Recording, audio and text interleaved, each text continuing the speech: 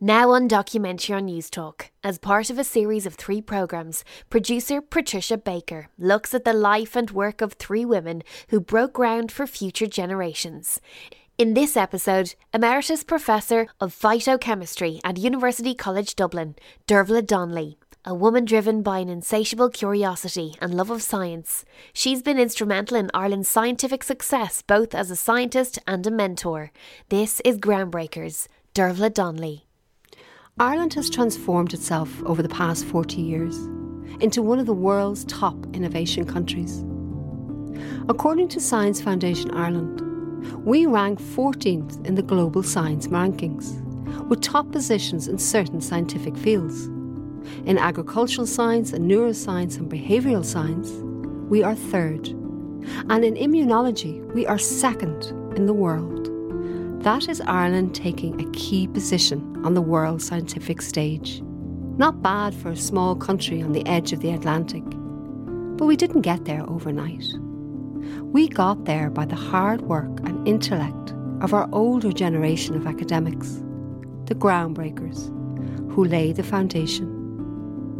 One such groundbreaker is Emeritus Professor of Phytochemistry at University College Dublin, Dervla Donnelly. She began her academic life in the 1940s. This woman was instrumental in Ireland's scientific success, not just with her own scientific research, but with her influence on science policy and as a mentor for some of Ireland's leading scientists, such as Professor Jane Meegan, Fellow Emeritus Pharmacy, Trinity College Dublin, who reflects back on Dervla Donnelly's influence as a scientist. So groundbreaking in that way. A role model, definitely. As the leading Irish chemist of decades, really, of the past decades, in terms of her contribution to phytochemistry, to organic chemistry, to organic synthetic methods, to isolation of natural products, particularly in the area of flavonoid chemistry, which was her particular expertise. She had her place on the world stage and as a chemist. As a chemist specialising in flavonoids, which are phytochemical compounds present in many plants that have a potential application in medicinal chemistry. In addition to Dervla's own scientific research, her impact was also in terms of developing Ireland's global position. Pat Gyrey, full Professor of Organic Chemistry, University College Dublin, Director of the Centre of Synthesis and Chemical Biology. But she had great ties from all across Europe and across the world in terms of potential collaborations, and she was very keen that we benefited from those interactions.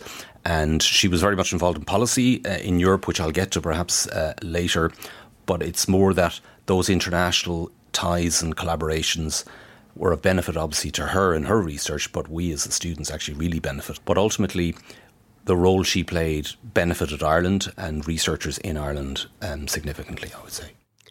Dervla Donnelly supervised 80 PhD students, a remarkable amount. Her students are now some of the leaders of Ireland's global scientific success. All of the people you are going to hear from have grown under her brilliance and mentoring skills. Scientists such as Helen Sheridan, Professor in Pharmacognosy and Natural Product Chemistry, Academic Director of NAPRO School of Pharmacy and Pharmaceutical Sciences, Trinity College Dublin. She changed the journey of our lives. As women, we felt very secure with her. And she taught us not just about science, it was about life. First thing I learned from her was about integrity. So if you have integrity, if you approach people in the right way, you will have a success that's down to being able to build relationships on trust and all that sort of thing. The other was scientific excellence, obviously side by side, but actually built on integrity. And now that's a word that we use all the time, the integrity of research and everything. So we had that from the get-go. In 2000, Dervla received the Boyle Higgins Gold Medal Award from the Institute of Chemistry of Ireland, awarded for an outstanding and internationally recognised research contribution to the advancement of chemistry. In 2017, Dervla was awarded the Cunningham Medal. She was the first woman to have received this award. I mean, the Cunningham Medal is the top medal at the Royal Irish Academy. It's the highest recognition, I suppose, that the Royal Irish Academy can give, but also the Academy itself is the recognised body of academics within Ireland. Dervla's legacy is across many sectors of Irish society, ranging from inspiring second-level students across Ireland through her role as judge from the very first year of the Young Scientist exhibition in 1964, a role she continued for 40 years, to being appointed as president of the Institute of Chemistry of Ireland, governor of the Irish Times Trust and director of the Irish Times Limited, chair of the Custom House Docks Development Authority, and chair and director of the Commission on Assisted Human Reproduction at the request of the Minister for Health. So yeah, she's been asked to do a range of roles, and you talk about policy, you talk about science, but she was the first female president of the Royal Dublin Society as well. These are not the first things you would say an organic chemist would be involved in, but she had that great knack of transferring her learnings from science and how to deal with people into different spheres. Obviously was an academic of renown for many years and then went on to do very different things at a very high level.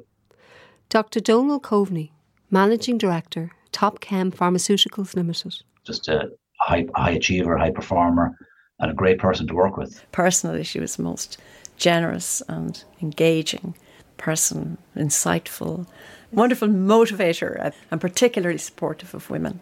But there's a steeliness there to get things done and to knock heads together, and she wouldn't have got anywhere unless she had the ability to draw people together and also the steeliness to get things done and to push, but in the right way. Looking back on it, I suppose it was remarkable that she was quite unique at the time. And I think she was ahead of her time, and a woman in Irish science at a time when it was really tough. It's only when you reflect back on it you realise how tough it must have been for her. Dervla started her academic life in the 1940s, 30 years before Ireland joined the EU, then known as the EEC. We were just beginning to bring in rural electrification, and the prevailing image of women was as homemaker. This was 3 decades before the Employment Equality Act was introduced. So yes, it must have been very tough. And she is a remarkable woman. You've obviously met her and spoken to her, and you've been taken by her charm and her warmth and so on. She's a unique person, really. Yeah. I met Dervla in her home in Dublin. She was warm and welcoming, an elegant woman with a long string of pearls and a smiling, kind face. It's very flattering to be asked to do something. And if you have the knowledge, why shouldn't everybody else have it? That's what I always believe in. If I have the knowledge collected over the years, give it to your students or give it to whoever body you're on. That is why you're appointed. She did. That's what made her utterly different. She was so generous in terms of everything, to pass on that legacy of knowledge and enthusiasm and inspire people. This is the story of Dervla Donnelly, a gentle woman who dedicated her life to the cultivation of curiosity. I did a fair bit of work, but it was pleasurable. You don't see it as work. Looking back, I had an interesting life, you know what I mean? And she did have such an interesting life, with what seems on first glance a very diverse career, that interchange between white coat scientist to business manager in the boardroom. It's not very different. When you have a group of researchers, you're running, if you like, a business. I started off when I was made the president of the Royal Dublin Society. That was the first 3 years. And to somebody from that society who indicated that I had turned it around. Now, I didn't turn it around, but I got the right people to turn it around. I never laid claim to that brilliance or ability in business. And next thing, it was as a result of that, I was asked to go down to the Docklands and to take over there. And I went down there for 6 years. I applied the same principle to what I had done in the RDS. First of all, I had to find out what was wrong. Problems are there to be solved in life. Apparently have an ability to sit and wait and see what's needed, and we go forward on that. Everything has been a slow build. I've lived too long, in the sense, and long may I live faster. Things have built up slowly, and when you look back, it's amazing. We sat in her cosy kitchen, looking out on her beautiful garden, Dervla shared stories of her family life. She was born in Dublin. I'm a Dublin girlier. Dublin girlier. She lived in this house with her parents and 2 sisters. We lived actually in this house. This is our family home. Both my parents come from Limerick. And when they came up to Dublin, they rented a house in Turnure. And then they moved down here in 1930. And were the longest living in this road. Across the road, it was a field when I was a child. They're all new houses. At 1 o'clock every day, the donkeys would go looking for their food. It was like clockwork. You always knew it was 1 o'clock when the donkeys started. Oh, it was like the countryside. I mean, it's changed totally now. Now the house is part of a well-established residential area. The donkeys are long gone. When Dervla returned to Dublin after her travels, she moved back in with her sister, the late barrister Ciara Donnelly. And but I was travelling an awful lot, and I was spent time in America and time in France and in Sweden. I came home then and sort of settled down. The 2 of us got on very well together. We're a small family. We're very proud of our in-laws and everything. You know, we're particularly lucky. Not being married, you see, this is my home, but we were really interested in racing, and we used to go to every weekend. We were gone. When you say racing, do you mean horses, not cars? Racing horses. No, not cars. Don't know. We're bad enough with the horses. Dervla's interest in horse racing stayed with her all of her life. Her other interest as a child was science, which was unusual at the time, particularly when she never even had a chance to study it in school. I was educated in the Convent of the Sacred Heart in Leeson Street. It was a very good school. They had a science room, but they used it to cook for cooking classes. Science wasn't taught in many of the schools, you know what I mean. And the advantage from our point of view, of course, was that we got languages. The study of languages was to become so important to her in later life, when she was building her international connections in the scientific world to the benefit of Ireland. But that was later. This is Dervla as a young girl in the 1940s, getting interested in science. But how? And what were the barriers she must have faced as a child? Around that, was there any feeling of you, because you were a woman, any kind of no hesitancy? It sounds crazy. You know, when I started off, I never worried about anything like that. Never even entered my head. If I wanted to do something, I did it. But I was lucky with my parents, you see. They believed in education, and one sister became a doctor, I became a scientist, and the other became a lawyer. And money was scarce. They must have given up a hell of a lot. And people don't realise what our parents did for us. Unbelievable. But the parents of Ireland have been good for the people of Ireland, you know what I mean? She is a testimony to the impact the parents can have on children when they assure them they can be anything they want if they put their minds to it, which is particularly important for girls.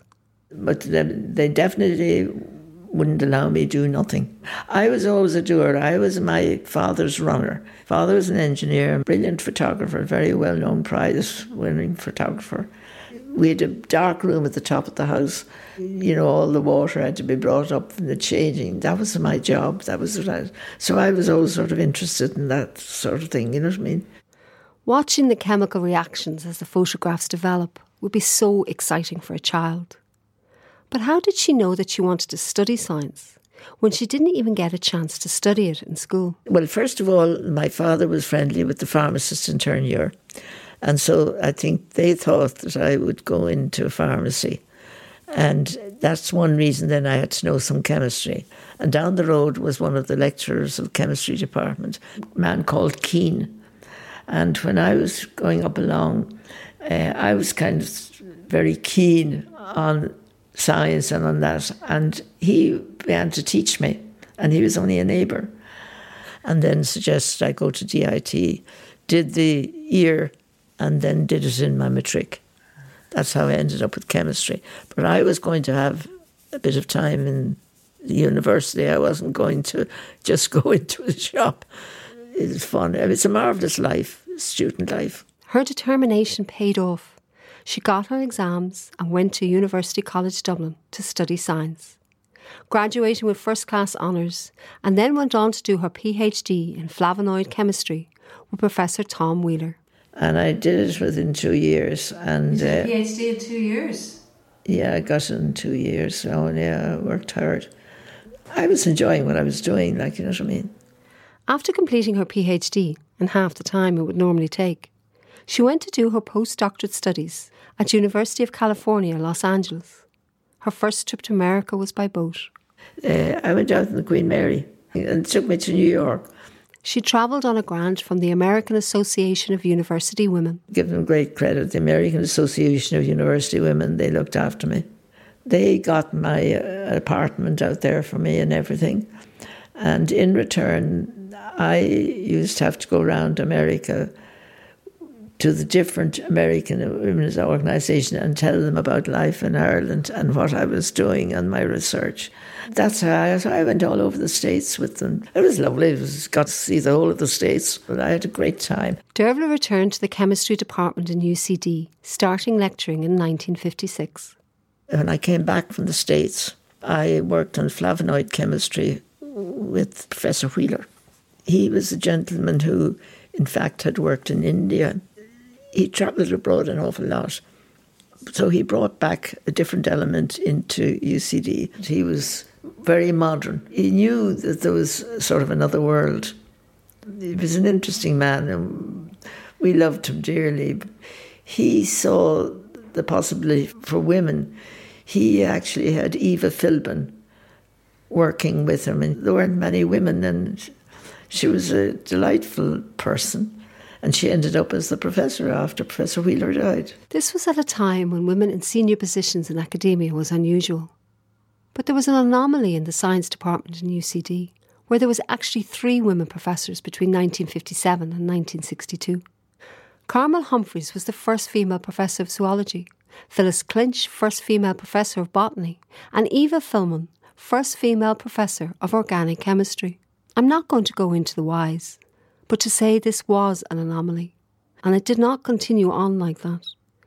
Gender balance took a lot longer to achieve. Oh, that was extraordinary. It was coincidence. We were an extraordinary department. There was a great friendship in the chemistry department. We had coffee every morning at 11 o'clock. The coffee was put into a huge big pot, started fresh on Monday, and the same coffee beans were still there on Tuesday and Wednesday. And so we were always extracting coffee. And you'd only stay about not more than 15 minutes having coffee. You heard what was happening. There was a connection. And it was very funny. We reached a stage where we couldn't afford cups, so we didn't have something. So everybody tipped in money, and I went off to the races, and we multiplied our money and we used to buy our coffee. I mean, that is the sort of thing. You went off to the races as in you gambled to make up? There wasn't that much money. Did you do well betting on the horses? I didn't do too badly. My sister was better than me. She had a much better knowledge of the horses.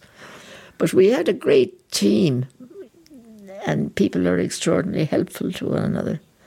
This is the attraction in the science. You're not isolated. You do have people in any organisation or in any situation. You have people who don't give, and then you have people who are generous. Most scientists are very generous because they're interested to know why. It's hard work, and you spend hours and hours and hours on it. But you get hooked. Dervla spent her life hooked on it, feeding her insatiable curiosity to find out the how and why. As Professor Mary Meegan said at the start, Dervla is a leading Irish chemist. So she's an organic chemist, so that's dealing with the chemistry of carbon-containing compounds, and she was very much involved in natural products, so compounds that are made from nature, and had a particular interest in wood chemistry, how trees were being attacked by various fungi. The interest was trying to find out what those compounds were. So she was involved in isolation of compounds from nature and trying to find their structure. I took my chemicals out of the trees. If you isolate crystals, my goodness, you say, I wonder what they are. You have to take it out and you have to identify them. Are they known compounds? Are they new compounds? You know, it goes on from there. There's a story attached to it. To isolate a new compound is as exciting as you could wish. But in addition then, using synthetic organic chemistry, she was able to then, once you know what the structure was, that was your target molecule to make. So you could make analogues of it as well as the compound you've got from nature and test their biological activity. So it was that circular way of looking at science of, you know, using nature as an inspiration, using nature as a source of compounds that would be of interest biologically, but then using chemistry to underpin that, to find out the structure, but in addition, find out new ways to make those types of compounds with. So new methods to make compounds of biological interest that ultimately came from nature. So I ended up working on wood chemistry, and out of wood chemistry, what attacks the trees, fungi and everything. So I ended up in the fungus. Now, when I started working with some of my fungal products, I realised that I needed biology, I needed botany. So I got the botany people to come in, and so we all worked together, and we identified what was causing the death of some of the forest trees. That was just one of the many problems that we sort of sorted out. But, you know, the point is that you solved it. It was collaboration. It's the way science was moving, and we moved with it. Multidisciplinary and interdisciplinary research now is the order of the day. Back in 1980, that was not the case. Dervla was so far ahead of her time. So I worked with one of her botanists, Kitty Heslin. I worked on fungi that infected trees and looked at the chemistry. Kitty used to grow the fungus. She taught me how to do it too. And you know, like, that's the way it worked. And we just took that for granted. And also, I learned from that interdisciplinarity and working with the botanists that it's at the interfaces when two scientists from two different areas talk to each other. You talk a different language, you see new things, you create new things. And she'd be very impressed, I think, that I used to grow these fungi and we were looking at the materials that they produced. And I remember the Christmas of the big snow, so it was way back in the 80s. Belfield was covered in snow, you couldn't even get in.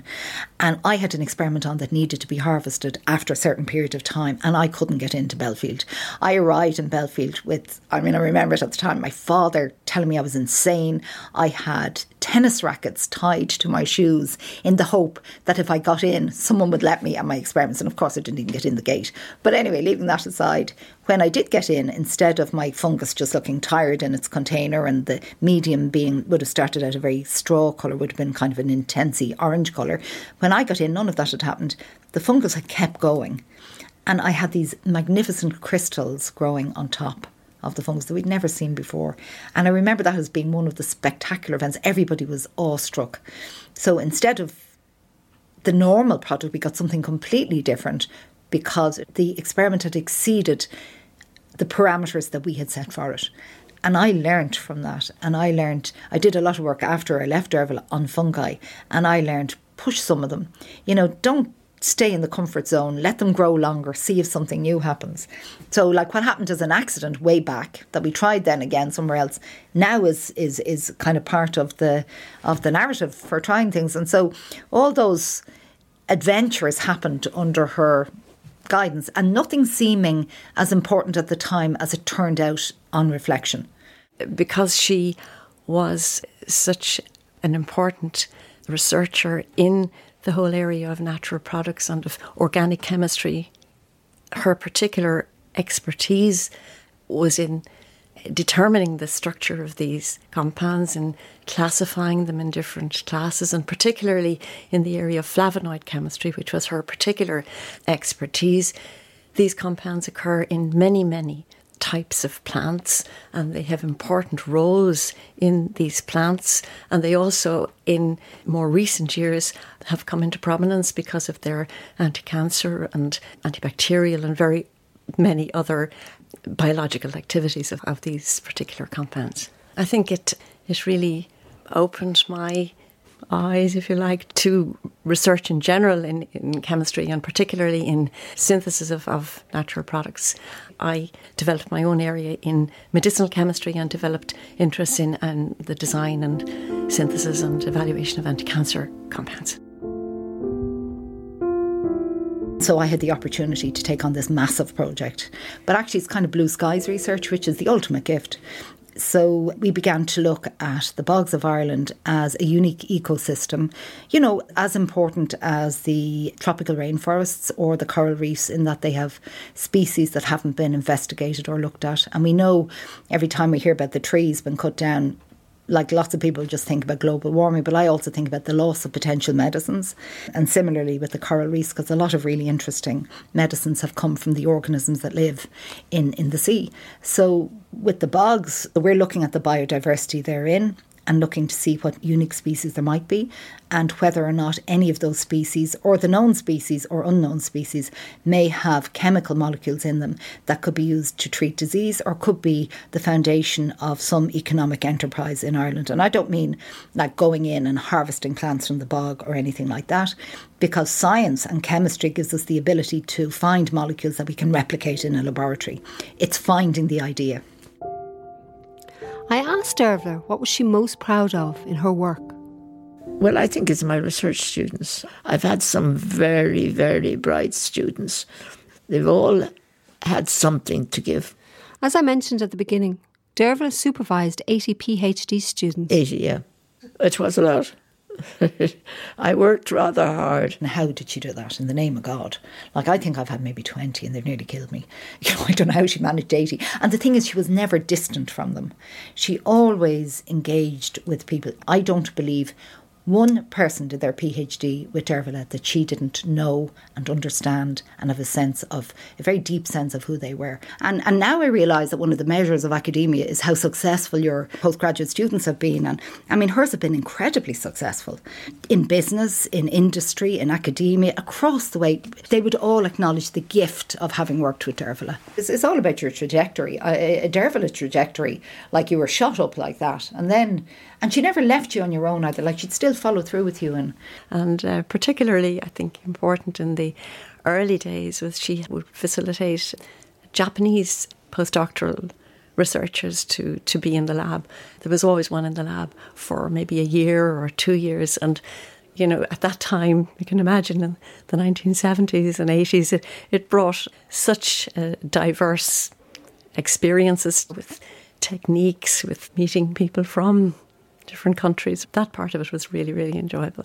When I consider her, I think she has hundreds of children who would look back at her with that special bond that you form with somebody at this stage of your life. You know, she didn't just help us form as scientists, as young women, but as people who had a role in society. She created an awareness, and also by bringing those different cultures and different nationalities into the lab, we were, like, long before interdisciplinary or international became words in science, Dervla was there. She was so far ahead of her time. It's built up over the centuries, you know. But it was exciting because when you were doing it, it was new. And when you think of the techniques, you know, she introduced to us as postgraduate students the latest chromatography techniques, the latest, and mass spec as well, which wasn't available in Belfield at the time, to help in the isolation of these natural products. She was aware of all of these that, you know, could be available and would be of help to everybody. Yeah. So groundbreaking in that way. She did a lot of work on synthetic methodologies, trying to find new ways to make molecules, which at the time people were making in the labs and they were important. But later, those methodologies were used to make even more important molecules. But 10 years from now could accelerate the advancement of something else. She was all-seeing, and she worked internationally with so many people. If she hadn't got the skill, she'd learn it from somewhere else. I mean, I remember waiting during my PhD for NMR spectra, which will mean nothing to most people. And we needed them, and we had a very simple instrument up in UCD. It might have been, say, 50 megahertz, which means nothing again, but it's a very small scale, very difficult to look at natural products at that level. Dervla used to send the samples off to France. And I remember waiting, like the thesis was half written and we were still waiting for the spectra to come back. And the excitement of it. Like, now you can get those spectra in 20 minutes at 600 megahertz. You know, but she did the science then at that scale that we do it now. But it just took a bit longer and she'd get there. Oh, Lord save us. And I think I got on the plane, went to Paris, and went straight over to Gif-sur-Yvette, and use their equipment to identify NMR, mass spec. And so it ended up, I used to go for 3 months every year to Paris with all my chemicals that I had isolated from my research team here, get on the aircraft. Anybody looking at me said I had got the drugs, I was in the trade. And no bother, actually. You couldn't do it today, you see. It sounds absolutely crazy. Anybody who would open my luggage would have found crystals. Like you were cooking mess or something. Yeah, when you think about it. But it was the only way. You see, there wasn't enough money. It was good fun. I was so lucky by doing that initially. I worked with a lady called Judith Polonsky. And Judith Polonsky was on the staff in the institute, the Paris Institute. And it happened that, in fact, she had just become divorced. And she asked me would I stay in her apartment in Paris. And this was fantastic for me because of cost-wise as well as everything else. But I got to know her, and she was a brilliant chemist. She had 2 daughters, and one daughter was married to this gentleman that was the director of the Paris Opera House. We had a box in the Opera House. But it was rather funny. My research students in time began to notice that I used to disappear for 3 months. And of course I couldn't when my research team got big. But they went over instead of me. Most of my research students got opportunities to work. But that friendship they had was very, very special. And I think they inspired each other. And then Dervla shared us with Judith, and Judith minded us as if we were like I would, if I was sending a child of mine on an exchange, we were taken in there and we were nurtured. You know, like my entire world extended then. But she had great ties from all across Europe and across the world in terms of potential collaborations. And she was very keen that we benefited from those interactions. Through her collaborations, we were aware of people working in similar or related areas in other countries because of her vast knowledge of organic chemistry and the bioorganic chemistry. We were kept aware of current developments in those areas worldwide. That's a very important thing to have, and not many people, I think, in Ireland had that at the time, that they were able to look outside of Ireland for opportunities. And if we didn't have it, someone else might have. And you'll never get anything in life unless you ask. And she was very good at asking. You know, always had a nice personality about doing that. So that's why people were keen to collaborate. She had great popularity, and, you know, I don't even know if she knew how popular she was. She made these connections, but she didn't keep them for herself. And I've seen loads of people during my career who build this world of theirs as, you know, as academics, but don't necessarily share it. She built it for us. So we had the opportunity to meet Nobel laureates, to study with them. She brought the famous people from across the world. I remember meeting Carl Jurassic. A lot of his work was around the contraceptive pill. Like, this is in the like the early 80s, you know. I mean, what a rock of science. George Pettit, Derek Barton, you know. She got me a place in Oxford University working with Sir Jack Baldwin. I mean, honestly, you know, we couldn't have aspired to it. I got a scholarship that Dervla knew from somewhere because she was mapping the landscape for us. So that sort of outward-looking, I would say European-looking view, you know, not many people had that at the time. So that's why she got very much involved in policy in terms of the European Science Foundation. And she was very keen that Ireland got involved in European networks. Dervla developed and managed one of the first academic research networks in Europe in the 1970s and went on to take up numerous senior positions in European science networks, including chair of the European Science Research Council, vice president of the European Science Foundation, member of the Austrian Council for Science and Technology Development, and involvement in many international science bodies in the USA, South Africa and South America. And really could see early on that Europe was where it was all at in terms of potential collaborations, but also potential sources of funding as well. And when you hear that, you kind of go, that's kind of obvious. But when you place that at the time that she was doing it, it was far from that. Yeah, no. I mean, in many ways, she was a visionary. You know, she really went outside her office, and many academics didn't go outside their office or their own labs at the time. And she had the vision and the foresight to get involved in all of those sort of things. But ultimately, the role she played benefited Ireland and researchers in Ireland significantly, I would say. So there was nothing selfish about what she did. She had such foresight, but I think she knew that these people had ideas and that they would really fuel your intellectual curiosity. She just was marvellous in that way. Dervla's ability to connect to people I could feel when I met her. She has a gentle, respectful approach, partnered with a steely determination to get the job done, and all driven by a passion for knowledge and an insatiable curiosity. When we were sitting, looking out on her garden, she had on her side table a small book, The Usefulness of Useless Knowledge by Abraham Flexner. That is an amazing book. Usefulness of Useless Knowledge was a man called Flexner, and he was an advisor to the American group who ended up setting up the first Institute for Advanced Studies in Princeton. And the standard was that you were allowed to do any work you liked, no ties on it, you have no degrees, just do your research. And now there are many, many institutes for advanced studies in the world, including the Dublin Institute for Advanced Studies, where in 1995 the President of Ireland, on the nomination of the Taoiseach, appointed Dervla as chair. But isn't it the usefulness of useless knowledge? And it's a fact of life. You see, people, when they do research in science, they're doing it because they love what they want to do or they're curious of what they want to do. The point about it is you might realise what they were saying or of what value it was until years later. And then suddenly everybody realised, like Marconi was the man who made the money over the wireless. But he wasn't the man who thought of it originally. It was a scientist who, in fact, did some work that allowed Marconi's result. So it's the application of science makes the money, whilst the science, the fundamental scientists, could take years before people realise the value of what they were doing. That is so true, the usefulness of useless knowledge. Well, there is a continuing argument about research, whether it should be funded for applied research or fundamental research, so-called blue skies. And I would agree with her that there's no such thing as useless information.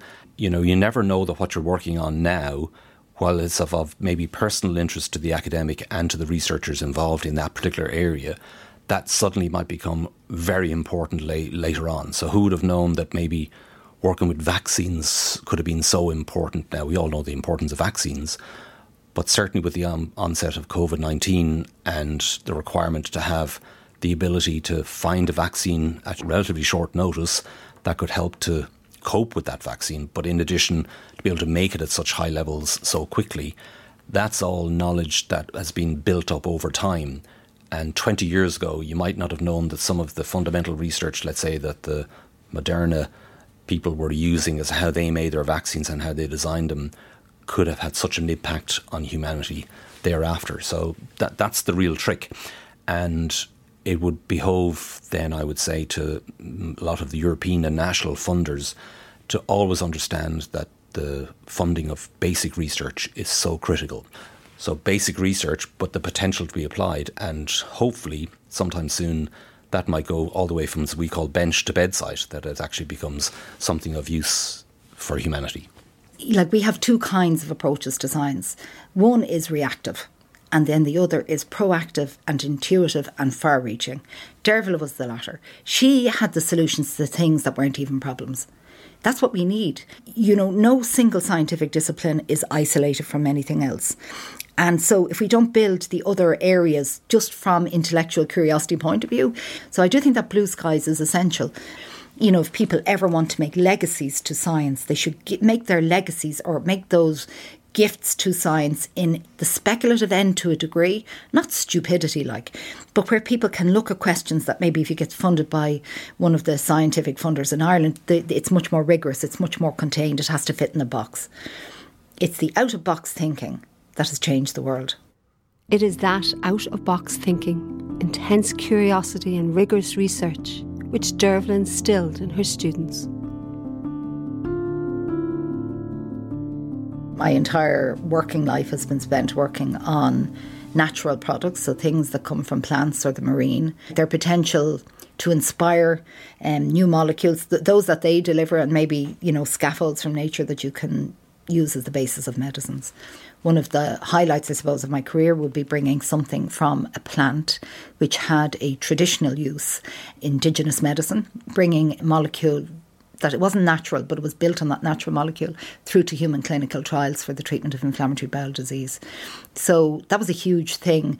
And I think even now I'm only really beginning to realise the importance of that journey, not even in bringing something that far forward, but what we learned. And then how what you've learned you can pass on to your students. We've just started actually a centre, which is the NatPro Centre here in Trinity College, and that is an extension of everything Dervla was. And I think she is so I have worked on her inspiration. Now I've obviously developed my own skills, but she was such a rock. She changed she changed all of us. Yeah. She changed the journey of our lives. And I could have gone in there and done a PhD with, several other people, and I don't believe... Well, I found my place with Dervla, and part of what I needed was also the security, and I felt a tremendous security working for a woman, and I didn't even understand that. I didn't know what I was looking for in that, but I was looking for something, because I knew I was in this kind of male-dominated place, and I felt safe, and I hope the students who work with me get some element of what I got from her, and I strive for that. Dervla knew the importance of providing support structures. She was one of the founder members of WITS, Women in Technology and Science Ireland, who awarded her the inaugural Lifetime Achievement Award in 2011. Dr. Andrea Johnson, Chair of WITS. If you talk to the women that we've given Lifetime Achievement Awards to, when you look at those women, it was very, very different. And so you're breaking down barriers. You're really overcoming some structural difficulties there where these obstacles are in your way. It's hard enough to trailblaze for your own career. Then to have your hand out behind you, making sure that you have people that you're making that path easier for others. I always find it really interesting when you see groups of women come together to do that, because they know how important that is. It's no good that you've blazed the path yourself. You need to make the path easier for the women that come behind you. It is very important, but you're not bringing them along just because they were women, you know what I mean? You were bringing them along because they were ideal for that situation. I do like people to be comfortable. I do like people to, if they want something, you do the very best if you think it is the correct thing to do. You must also believe that they deserve it. I'm not a holy Joe. And then when even she attends WITS events, she gives you that real rich context to how we've gotten to where we are and what we need to do next. She's still very current. And do you think now we have gender equality? Well, if you look at all the data, it will tell you no. So we still have a long way to go. So, I don't think we have that equality yet. I think things have started to improve, but I think there's still a lot of work to do. When you think about what she's done herself, as I say, it's not just about trailblazing in that chemistry area. I think it's then about making that very relevant to the scientific community. One of her greatest legacies for me is my engagement with society, with citizens, with students, because I think that the idea of inspiring curiosity, that triggers creativity, which in turn links to innovation. And that is the circularity I would see that she started in our minds way before anyone used that vocabulary. Looking back, I had an interesting life, you know what I mean? Yeah, I've been very lucky. I like people. I dislike some people, but I like people on the whole. And, if you can do something for anybody, do it. And you're working for the students. You want to solve a problem. I'll probably never stop. Maybe what I've solved, I was wasting everybody's time, but maybe in time, useless research will come to pass, I got the book, The Usefulness of Useless Knowledge, and this is what I read. Curiosity, which may or may not eventuate in something useful, is probably the outstanding characteristic of modern thinking. It is not new. It goes back to Galileo, Bacon and Sir Isaac Newton. And it must be absolutely unhampered. We make ourselves no promises, but we cherish the hope that the unobstructed pursuit of useless knowledge will prove to have consequences in the future as in the past. And I think that is what Dervla Donnelly did all of her life. Cultivate curiosity, leaving a legacy of scientific knowledge and the scientists she inspired. Groundbreakers, Dervla Donnelly, is a Curious broadcast production funded by the Broadcasting Authority of Ireland with the television licence fee. Produced, edited and narrated by Patricia Baker. Final mix, Donal Corrigan, Contact Studio. Original music score by Jerry Horn. For more on the Groundbreaker series, visit newstalk.com.